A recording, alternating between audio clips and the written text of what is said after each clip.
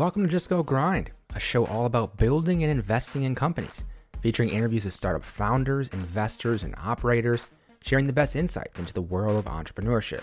I'm your host, Justin Gordon, and in this episode, we have Colleen Cutcliffe, CEO and co-founder of Pendulum Therapeutics, a company that is empowering people with groundbreaking products and tools to achieve long-term health. They're starting with type 2 diabetes and a new scientifically anchored approach that starts inside the gut.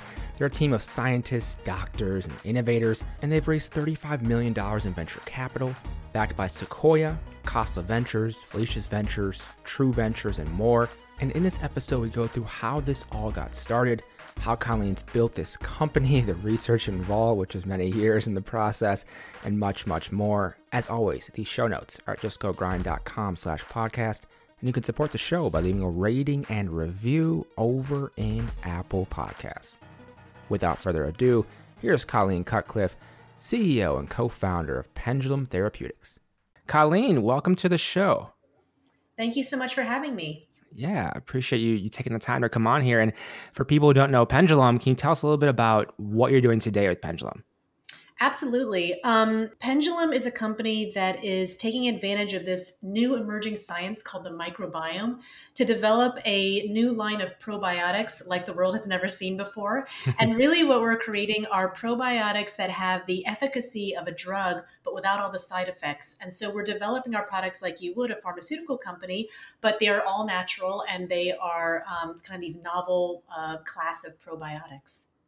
And for this, I know it started a few years ago already. How did you decide to start this company in the first place, Colleen? Well, I would say deciding to start a company is sort of like the decision to get married or the decision to have kids. The less you know, the better it is. I would say for me, there were two really compelling reasons to start the company. The first was really that there was this, as I said, this emerging microbiome science, which seemed to be what I thought was going to be the next wave of new therapeutic development. And there was just this big opportunity to go after this part of the body that we'd never looked at before. And so at the core of being able to create these new therapeutics is DNA sequencing technology. And I happened to work at a DNA sequencing instrument company at the time, and I could see directly the application of that technology in this new medical space. And so I thought, okay, we can use this technology we built in this space to identify entirely new interventions. And since me and I had two co-founders, all three of us deeply understand the technical side of how to do that, there was an opportunity to do something that we sort of felt like, well, somebody's going to do it, so why not us? And then I actually first pitched the idea internally to the CEO of our instrument company at the time. And I said, the microbiome is this new emerging space. DNA sequencing is at the core of it. We've built this instrument that's going to help give these high resolution insights. We should totally create this service actually within the company to look at the microbiome and create all these tools around it. And he said to me, look, Colleen, when you have a company, it's really important that you stay focused. And we're an instrument company, not a tools company. And so we're not going to build that here. And so that was my first entry into the series of no's that happen when you just try to start a company and pitch your idea. But that really gave me kind of a new insight, which was, all right, well, if I'm not going to do it here, and I really believe this is something, then I got to figure out another way to do it. And then secondly, on a personal level, as I started to learn more about the microbiome, I realized that it was even more compelling for me. And that personal story was that my first daughter was born almost 2 months premature. And when you have a preemie that early, you get to hold them for a couple of seconds after they're born, and then they get taken away from you to intensive care. And she spent the first month of her life really in intensive care and hooked up to all these monitors and machines and receiving multiple doses of antibiotics, which completely kill your microbiome. And this study came out around that same time where they looked at all these babies who were receiving multiple doses of antibiotics before they were 6 months old. And they found that as they became teenagers, they were more likely to be obese and to have metabolic issues and to have type 2 diabetes. And so I realized, oh my gosh, we have this technological advantage. I could go to work on creating a product that could not only help millions of people out there, but something that I would even give to my own daughter. And so then it really became a little bit of a no-brainer, like, why not try? From that though, what were the first steps then in making this an actual company then? The first steps were literally like, okay, what do we do now? How do we get money? What do we do? And so the first thing that I did was I reached out to the person who was the CEO, the previous CEO of the company that I worked at. So there had been a CEO turnover, and I went to the previous person who had raised hundreds of millions of dollars in the middle of a down economy in the early 2000s. And so basically I said, hey, I got to raise some money to start a company. How does one do that? And I literally didn't even know what a venture capitalist was. He said, well, there are these people, they're called venture capitalists. And what they do for a living is they try to find early stage companies to invest in. And so what you have to do is you have to put together a pitch deck, and the content of that pitch deck is your business idea. So it was, I mean, I was really starting from zero knowledge about any of this stuff. But luckily, kind of living in the Bay Area has a big advantage, which is that there are a lot of entrepreneurs here. And so the start of this was I quit my job. I said, all right, I'm going to give myself 3 months to raise what I thought was what I needed was $5 million. And I just spent that summer networking, just meeting people. And my goal of every meeting was to get that person to introduce me to more people and just to learn what people's stories were. And I wish your podcast had been around at that time. I certainly would have listened to every podcast, but I was having to learn this, by fire. And so that's really what I did. And the funny thing is, Justin, that I thought I needed $5 million to start this company. We ended up starting this company with $30,000. And ooh, slightly different. yes, yes. That was the beginnings, learning everything. Wait, so that delta though, that difference between the 5 million and the 30,000 starting, explain that. So 30,000 gave you enough to kind of keep going, and then you were eventually able to raise. Like, I'm curious how that went for you. Yeah, well, so the way it went was that I got advice from a bunch of people who had multiple successful exits of companies on how to write a great pitch deck. And this was an important learning lesson for me. So if you have multiple successful exits and you go back to pitch to a VC, a new business idea, you're basically coming in with an incredible amount of credibility and credibility in executing. And so your pitch deck does not actually have to be fully baked or beautiful or well thought out in every detail. It's much easier for you to receive that funding. If you're somebody like me who has a really strong technical background, but no business knowledge whatsoever, and you've never started a company and you have no track record of a successful exit, it's a different kind of pitch deck you got to put together. And so I had gotten all this advice and from amazing people who are still advisors and on the board of the company today of how to write these pitch decks and then introductions. And I literally just marched up and down Sand Hill and was meeting with all these people after receiving a warm introduction. And what I got back was a lot of feedback that I felt like was a little bit of a catch-22. It was like, well, if you had this data, then I would be interested in investing in your company. Or if you had this team, then I would be interested in investing in your company. Or if you'd reach this milestone, it was all the things that I was essentially fundraising for. And so I felt like, well, fuck, I'm asking you for the money to go right. these things, and you're telling me I have to achieve funding. What is this?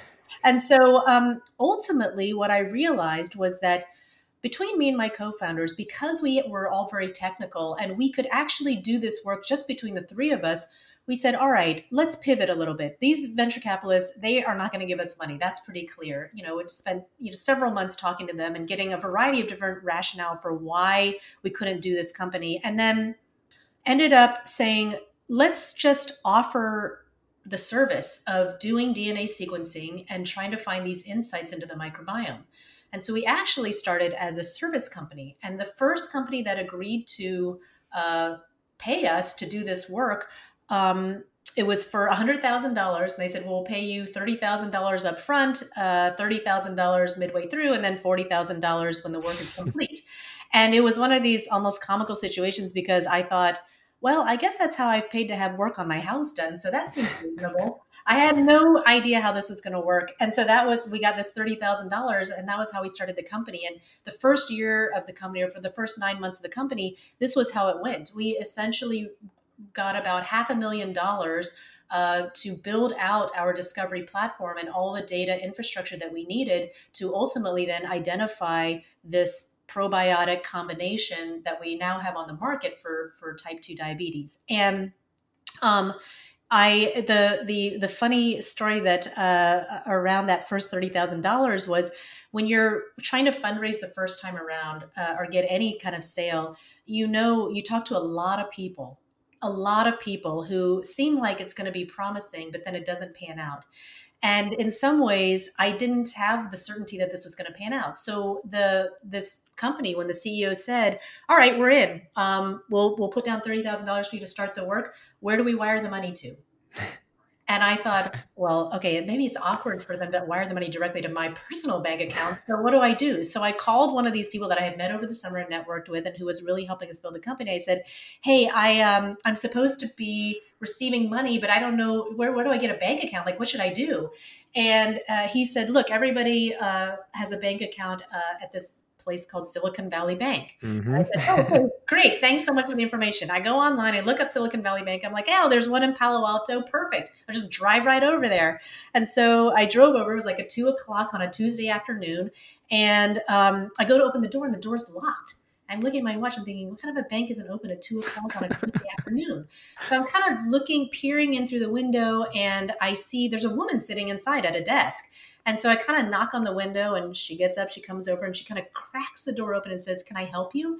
I said, "Oh yeah, I'd like to open a bank account." She said, "Well, that's not really how it works here at Silicon Valley Bank. You have to have an appointment." And I said, "Oh, well, I'd like to make an appointment to open a bank account." And she said, "Well, so we don't really take walk-in appointments. You're going to have to get an appointment, with somebody internally that works here." And then she shut the door. And I thought, oh my gosh, what kind of a bank doesn't let you open an account? I have money to deposit into this account. So I went back to my car. And I'm sitting in my car and I'm literally calling all these different people saying, "How do I open an account at Silicon Valley Bank? How do I get an appointment?"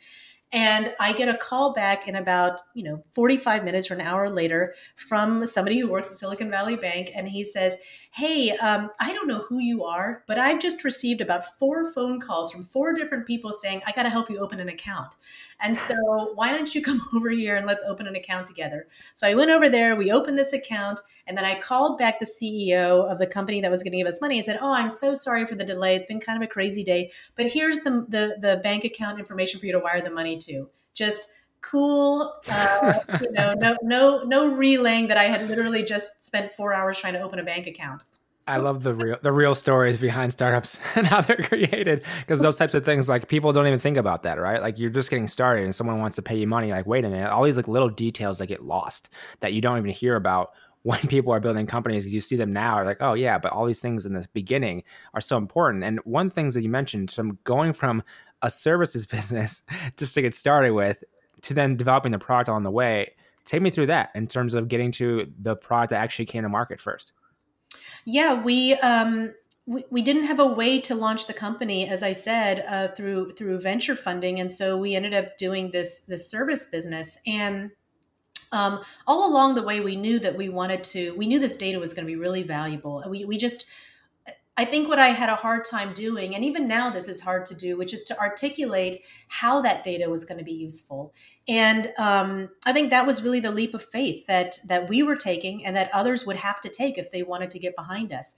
And so one of the things that happened along the way was we discovered that there was, kind of tying it back to the original reason I wanted to start the company, we discovered that there was this opportunity to really go after a certain part of the microbiome, to look at preterm labor and how do you avoid preterm labor. And I ended up getting introduced to the Mayo Clinic by one of these people who was mentoring me that I had met during the summer. And we flew out to Rochester, Minnesota, and this was in the fall, so it was starting to get pretty crisp up there. And I also asked the previous CEO of the company that I had worked at to please come join me for that meeting. And what I had realized when I was in this series of failed venture capital pitches was that I'm a scientist. And so I think the science behind the idea, nobody questioned that. And I had a pitch deck of, 30 slides that were all about the science. And really what they were questioning is, do you know how to build a business? Do you know how to create a product? Do you know how to actually make this thing happen? And so what I started to do was to think about how do I give people comfort that I'm not doing this by myself, that I know how to learn new information, that I know how to execute on this. So when I went to meet this Mayo Clinic group, I brought two people that had multiple successful exits and were much more established business people than I was. And I brought them there to demonstrate that if you invest in me, you're not just investing in a scientist, these guys are willing to fly all the way here, sit with me in a pitch deck. They're truly involved in this company. And I think that made a big difference. These weren't faces on a slide. These were people who were in the flesh saying, I'm committed enough to this company that I'm sitting here pitching alongside this person.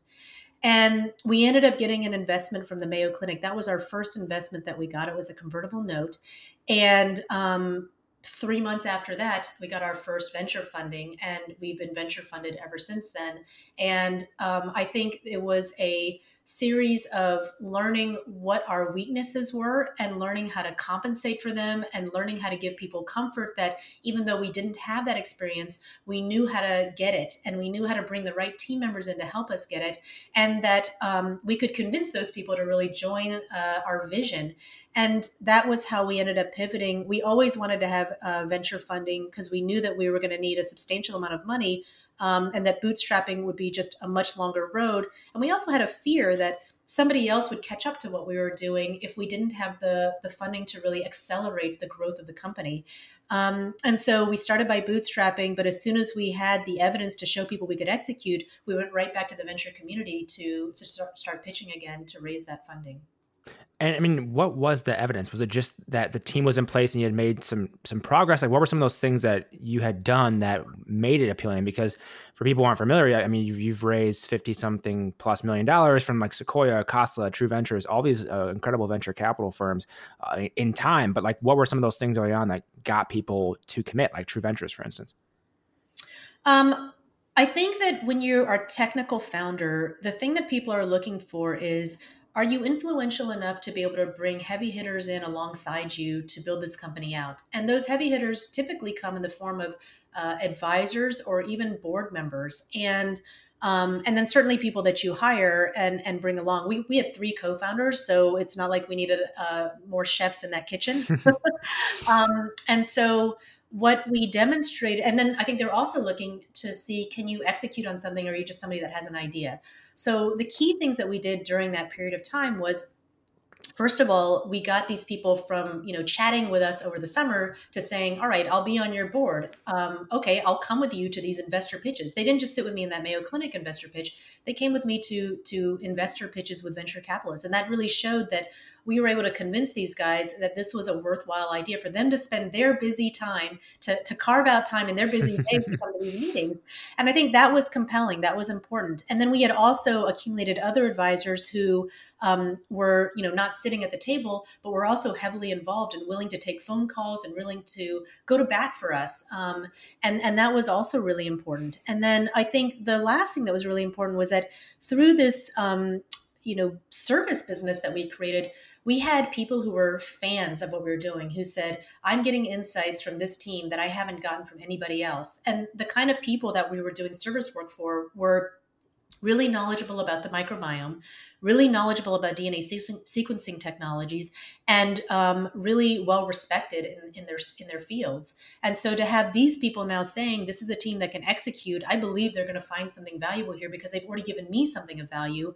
I think those are some of the key things that showed them that we know what we're doing. We had a bank account. We had paper. We incorporated the company. We had patents filed. So we had really checked all these boxes to show that, hey, man, we didn't know what we were doing, but look, you gave us, in the last 6 to 9 months, we really got all this together. We look like a real startup now. We are a real company, yes. Yeah, we're real. Which is what they're looking for, especially at that stage. And one thing I'm curious about, I know I heard from a different podcast, like you obviously started with type 2 diabetes as your first application, but how did you get to that decision of that was the application you wanted to run with? Well, as with any kind of platform technology, one of the biggest challenges you have is how do I explain to somebody that this has broad applications, but then also appear to be focused on, what is the first thing that you're going to bring out? And I didn't realize that second part was so incredibly important. So we talked a lot about all the broad applications of this DNA sequencing discovery platform and all the different things that you could go after. And I had this pitch that I gave to, as I said, after we got all this, these boxes checked, we went back out to the venture community and we're pitching again to try to get funding. And I met with Adam DeGelli from True Ventures, and he came. We were at the QB3 incubator at that time. And he came into the building and he said, well, I'm super excited to get to meet you, Colleen, because I have gotten emails and phone calls from about 3 or 4 people that I really respect that have all said, you're going to love Colleen's company. You're going to love what they're doing. You got to invest in this company. And this was another trick that I learned, which is that the more people that somebody hears about you from that are people that they already respect, those become proxies for your credibility, and that's really what you're looking for as a first-time founder, is proxies for your credibility. And so we sat down together in this room, and I made this joke, which was, well, you've heard so many great things that essentially if you don't fund us, then I realize it's all because of me. And we sort of had a good laugh about that. And I gave my pitch and we got to the end of it. And he said, okay, I'm not going to fund you. And I thought, oh my God, why did I make that stupid joke about it being me? Now it's clearly me. It's definitely it's not you, it's me. And so he said, but let me give you some clear reason why. He said, I think that you're a strong scientist. I can see that you've made a lot of good progress. You met with me before, or you had this information before that you said you were going to execute on, and now you're showing me you've executed on it. But you need to have a flagship product. You need to take all these different applications that you think that you can go after. You need to pick one, and you need to show me what that business opportunity is going to look like, and just deep dive onto it. Don't tell me about all the different spaces you can go into and throw these big numbers of the market sizes. Show me an actual development plan for a single one of these. And so I said, okay, thank you. And I really took that to heart. And that was when we said, all right, let's make a decision. And we had all this data we'd accumulated. And from a scientific perspective, we knew that there was a big low-hanging fruit opportunity in the diabetes and metabolism space. And we also knew that none of our competitors that had raised actual venture funding were going after metabolism. They were all going after a different disease in the microbiome. And said, okay, we have an opportunity from a competitive landscape perspective. There's good science supporting that we can do something here. We believe we can build something here. And it's a huge market, right? The pre-diabetes, obesity, and diabetes population is not only massive, but it's growing both in the US and globally. So we've got a good market size opportunity here. And so it was really Adam's pressure to pick something that forced a decision for us. And then we went out and we created data specifically around type 2 diabetes and a pitch around that. And I came back to him a couple months later and I said, all right, this is, we're going to go after type 2 diabetes and this is what it's going to look like. And we were at that time trying to raise $1 million convertible note. I had a fellow CEO and who's now become a good friend and a mentor. He said, I will invest $250,000 of your $1 million convertible note. And so when I came back to Adam, I said, we're going to raise $1 million convertible note. We've already got $250,000 spoken for.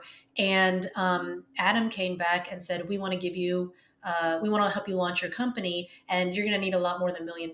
We'd like to give you $3 million and move it around. And that was how we got our first funding. That's incredible. And going from that then, first-time founder, you have a bank account, you have funding, you went from a service, you got a lot of insights from that, then to a product. How did you spread the word about this? How did you acquire customers? I'm curious about that side of things. Yeah, well, there's that middle part, which is the 7 years of actually creating the product. Subtlety. Subtlety, yes, exactly. I love that, like overnight. And then we had a product. Yeah. I mean, the ugly truth is that, it took us almost a decade to create this product because, biology is hard. And we were really creating something from scratch. We were bootstrapping our way from a data insight into actually being able to build a product. And so we built that product, and we actually just launched it last year. So it's pretty fresh onto the market. And we really had a tough decision to make, which was whether to bring this product down the pharmaceutical path or to stick with our original game plan, which was to bring this directly to consumers, to make it available more quickly to people who could really benefit from it today. And so again, this is something that none of us had experience in, which is developing a consumer product and then selling a product to consumers. And so I would say for us, the last year and a half has been I would say it's like drinking from a fire hydrant. It's been a serious learning lesson in how do you understand what a market looks like? How do you bring a consumer product to market? It's all the same stuff too. Like, great, we want to sell this product. Now what do we do? How do you build a website? How do you think about what a brand is? I mean, so it's been a lot of figuring that part out to bring the product to market. The really important thing here, though, is that we are the only probiotic out there that has been clinically shown to help people with type 2 diabetes, to lower A1C, to lower blood glucose spikes. So we have this compelling product that doesn't exist anywhere in the world today that has delivered on our original promise of being able to have therapeutic efficacy that's clinically proven, but be natural. And so really what we've rested on is that's the storyline. This has got real science and medicine behind it. It is has published clinical efficacy, but it's all these natural ingredients.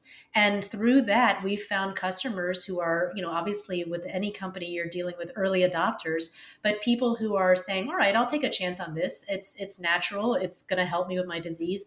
And they are seeing incredible results. And so then you start to get the spread of the word of these people who are experiencing these results to other people. And that's really been how we have began to grow the business and grow the customer base. Taking a step back to what you mentioned with, you deciding to go direct to consumer, take me to that decision-making process. I mean, what were some of the factors that led to that, or how did you approach that? Because I mean, it's a pretty big decision. I would love to hear more about that from a decision-making process standpoint and how you decided to go about that. Yeah, I think when we were trying to decide what to do, at the end of the day, I think as a startup, you're often making decisions with very little information. And so in a lot of ways, none of us likes to admit that because we want to show that we had all these rationale. This is all very well thought through. But in the day, you're like, well, feels like this is the right thing to do. And that's kind of what you do. There's a lot of gut instinct involved, frankly. But the rationale really was there were three key things that we were observing in the world that really led us to feel solid about this decision. The first was this movement away. There's a little bit of an anti-drug movement that's been happening, kind of brewing in both the US and globally. And there's this real movement towards, are there natural solutions for my health? Do I really have to be taking all these drugs that have all these nasty side effects? And I think that movement has been kind of brewing for a little while, but there just haven't been products that people could turn to and say, all right, this is something that could work for me. But there's this anti-drug sentiment and pro-natural. And, Amazon's acquisition of Whole Foods had sort of happened. And that was a good example of that movement.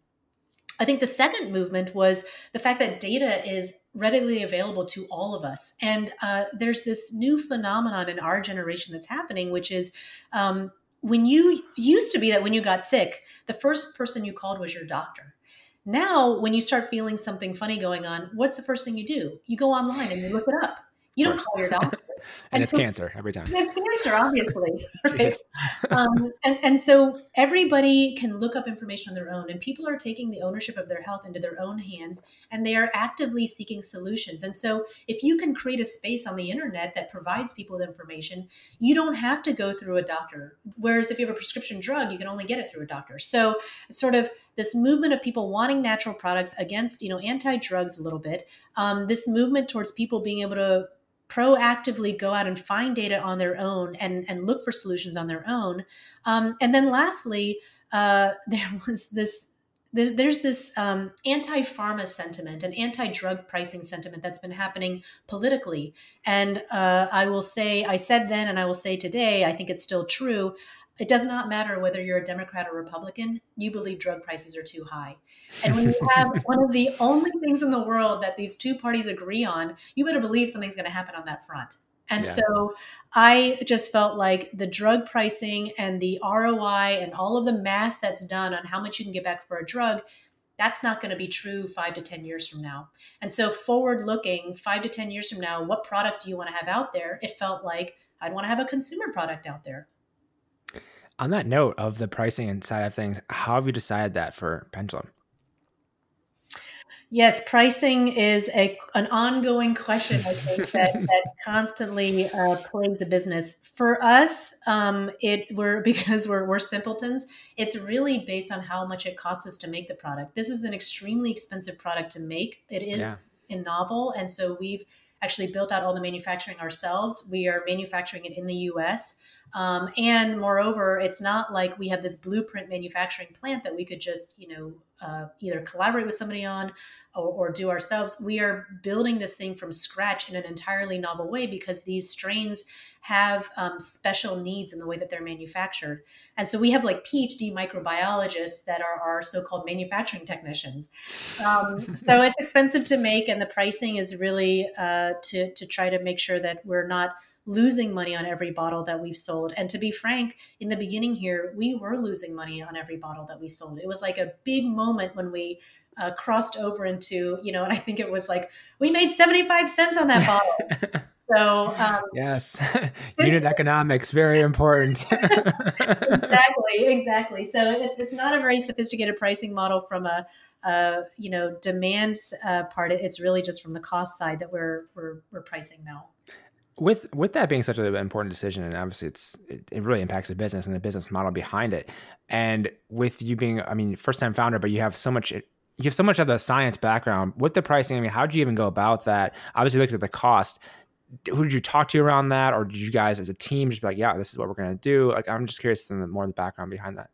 So we did a small pricing study, I think, on Facebook. But I will just say, like, that data didn't really drive too much of our decision making. There's a lot of information around pricing of consumer products that exists out there, kind of in the general knowledge base. So, for example, everybody knows that if you there are these certain price points, or if you can get under them, you kind of unlock a new large segment. So if you can be under $100, that's different than being over $100. If you can get under $50, that's another kind of break point, and under $20 is the next break point. So in other words, there's no point in thinking about the difference between $52 and $58, but there is something worth thinking about: $48 versus $55, right? So like there are these known break points in pricing, and we were well above the $100 price point. And then it turns out, kind of on the other end, that once you're above a certain price, there's a pretty large price insensitivity, because now you're talking to an audience that has a reasonable amount of disposable income. And so the difference now between, for example, $150 and $180, that's $30. That's a good chunk of change, but somehow in that category, it doesn't make as big of a difference.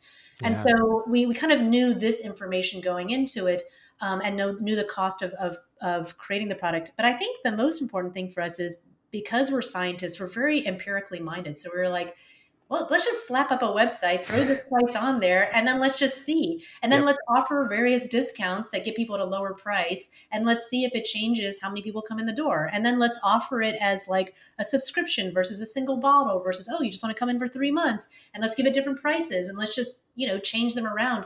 The thing about being a company that nobody knows about is nobody knows about you. So you can kind of do these games and change your pricing, and nobody really knows. And so it's a good opportunity to just check out what the pricing does to your, to your acquisition in a empirical way. I mean, you have real data that you're looking at that tells you what's changing. Yeah, and it's something that's always, I mean, it's almost like underlooked at. I mean, I talked to a lot of different founders in different industries, B2B and direct to consumer, and it seems like a lot of like the B2B software, they have tested a lot on that side. And then if you look at some of the consumer ones, like they have, but it depends on which company has. If they've gotten farther along, they've really tested a lot more to figure out what the price should be. And I think not testing enough can be detrimental in some ways, but it depends on where you are. But it's an interesting thing to be able to look at.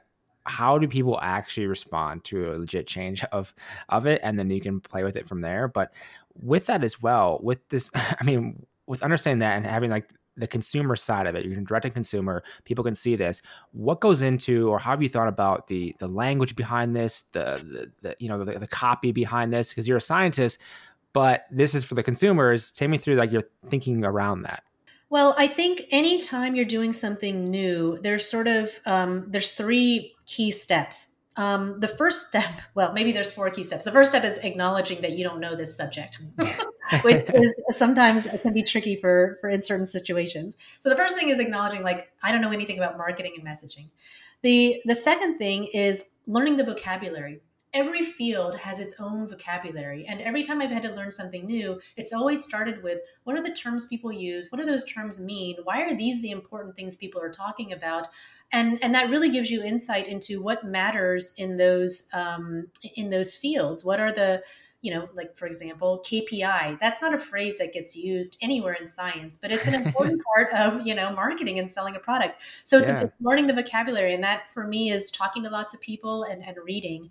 And then the third step is, all right, how do I find the person who's going to come in here, or the people who are going to come in here and they're going to fill this gap? Because now I have all the like fundamental knowledge, but you need the right people to come in and execute. And so that third part is, how do I identify who the good people are? And this is really hard when it's not your field. Like if you send me 2 resumes of 2 biologists, I can tell you right out of the gates, like, oh, this is the one I'd interview. I know what I'm looking for. And sometimes it's very subtle. But in the beginning, and I would say even now, you send me 2 marketers' resumes, it's not obvious to me, like, oh, these both seem really good. And marketers are great at marketing themselves. And so that's a vision challenge. And so it's understanding, like, what does good look like and what does not good look like? And again, that's kind of reaching out to your network, that's saying, hey, can you introduce me to some amazing marketers you've worked with? Or even, can you introduce me to some marketers that you think were terrible, so that I can understand what does good versus bad look like? And then the 4th step, so it's like, acknowledge that you have a problem, learn the fundamental vocabulary, understand the difference between what good and bad looks like in a team member. And then the 4th part is recruiting and convincing an amazing person to come and join your team, or build out your team with amazing people that can execute on this. And I think those are the 4 steps when you're kind of doing anything new. And those were the 4 steps that I took when I went to go build out this marketing. So I would say, like, we built out a marketing team of people who came in, and we said, we have all this science, we have this pill, and they ended up taking the reins on, how are we going to describe this to consumers? How are we going to break down this science? How are we going to make this the compelling messaging around that? And that was really what we launched with their vision of what this should look like. And now, after being in the market for about a year, we can look back on who our customers actually are, as opposed to who we hypothesized they were going to be a year ago, and say, all right, is the messaging still working?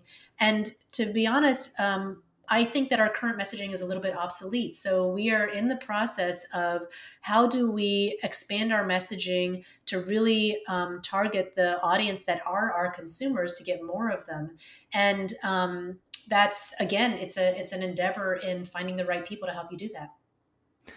With leading this company, starting this company, being the CEO of this company, what's been helpful for you as a leader, to learn more as a leader, to understand how to be in the business side, not just a scientist, but you're leading a company of many people now underneath you, you have the guidance of this. How have you gone about investing yourself as a leader, or developing as a leader? I think it's really important to make sure that you understand who you are. This is sort of a life truth. It's important to know who you are before you go out and find other people to have a relationship with. And so that's why it's hard to marry your high school sweetheart, because it turns out in high school, you don't have a good sense of who you are. True. Very true. We all presumably evolve. And so it's the same thing too with leadership. I think you have a feeling about what kind of leader you are, but you're constantly learning, you're constantly evolving as your situation changes. And so for me, I had many years of experience managing people. And so I have a sense of the things that are really important to me. One of the fundamental things that has always been really important to me is, one of the things that gives me a lot of pleasure is, I love watching people extend beyond their starting point and accomplish things that they couldn't accomplish before. That, to me, I just think that's really cool. I love seeing that. And so as a manager, I've always tried to create opportunities for people to to do that because that feels really good to me to see.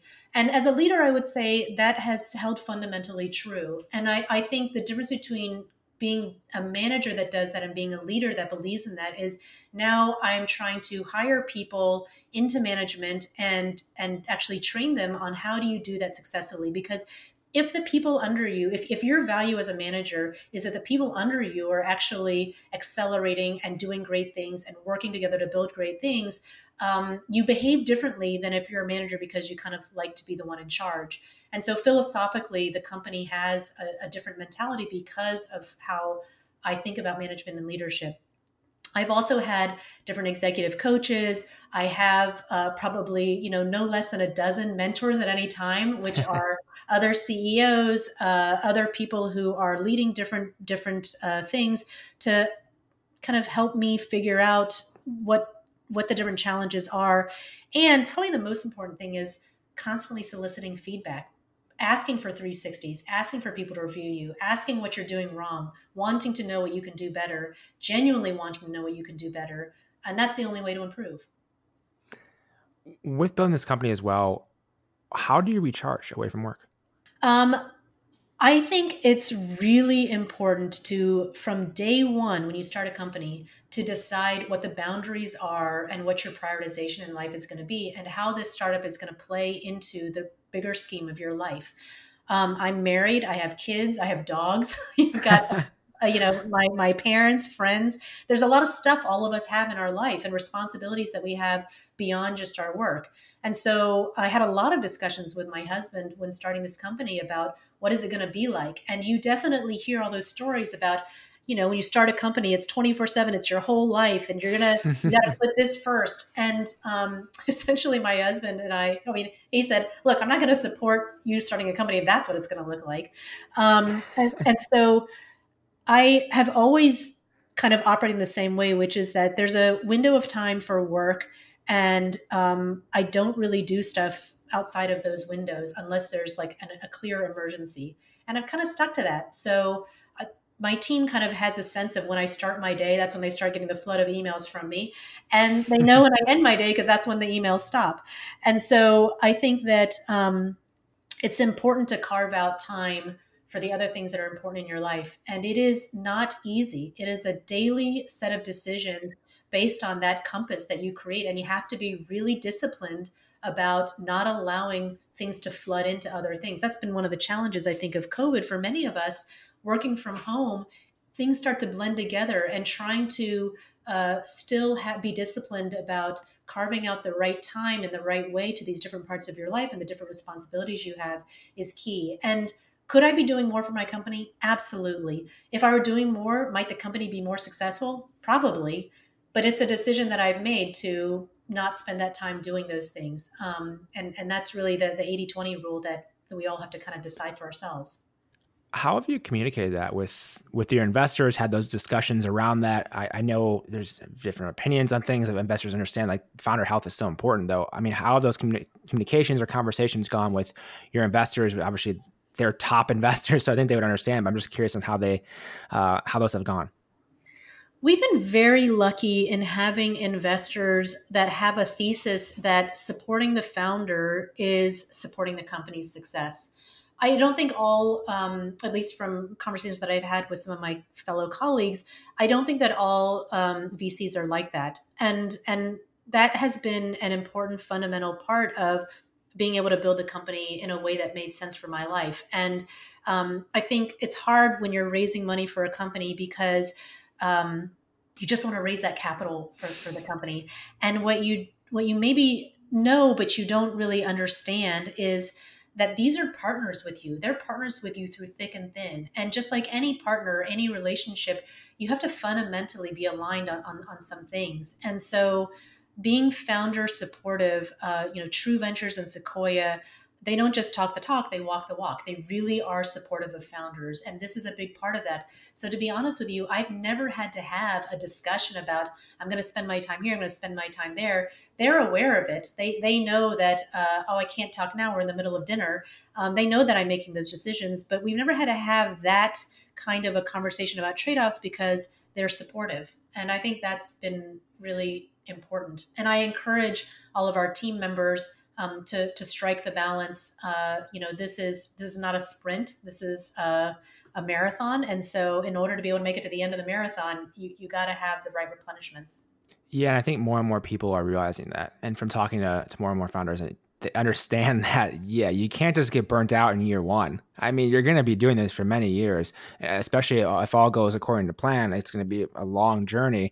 You have to invest in yourself and to be able to take care of yourself. And I think what you mentioned around setting boundaries is so important as well. And I always think of the picture of putting the big rocks in the jar first and then everything filled around it. And whatever those big rocks are for you in your life, your family time, your exercise, whatever that may be, sleep and all those things, those go first. And then everything around it has to go from there. Then you see how much progress you can make in your business from that. But it's not like you just work nonstop. It's just never a recipe for success, at least long term. And where can people go to learn more about Pendulum and connect with you if they would like to as well, Colleen? People can check us out at pendulumlife.com, and then also feel free to reach out to us if there are any questions. I think just to agree with your point about striking this balance, I would say another important tool is having people around you who will tell you when you're falling out of balance. I live in Menlo Park, and our company is in San Francisco. And when we first started the company, I was driving up and down 101 every day. And when we first started the company, the economy wasn't awesome, and so it was okay. That drive was not awesome, was not great, but it was not terrible. As the economy started to improve, the traffic was getting worse and worse, and I was showing up for work, frankly, just grumpy. And after sitting in traffic for an hour, and my co-founder said to me, you're like walking through the front door grumpy every morning. It's pretty lame. What's your problem? And I was like, it's this stupid fucking traffic. It's terrible. I'm in the worst mood. I'm just wasting my 2 hours of my life sitting on 101. Yeah. And so he said, well, why don't you take the train up? I said, I don't want to take the train. Driving is, I like my convenience. I like to be able to come and go as I please. And so he basically set me up on the train. He got me a MiFi. He got me the card for the train, put money on it, and basically handed me all my tools and said, here's the schedule. Just try it. And so try it for a week, right? And so I tried it for a week. And this is something about establishing habits, right? If you do something consistently for some amount of time, it starts to become a habit. So I did it for a week, and I realized that because he'd set me up that way, I was now spending still an hour commuting each way, but it was an hour sitting on a train getting stuff done. Yes. And it transformed my entire existence, and was because he pointed out, and then he helped me solve it. Colleen, there's so much we could dive into. I know we're out of time. Thank you so much for taking the time to come on the show today. I really enjoyed it.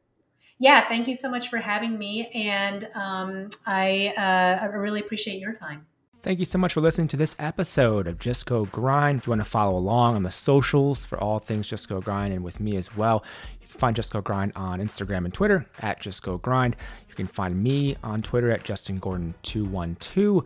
Find me on Instagram, JustinGordon8. Thank you so much for listening. Have a great day.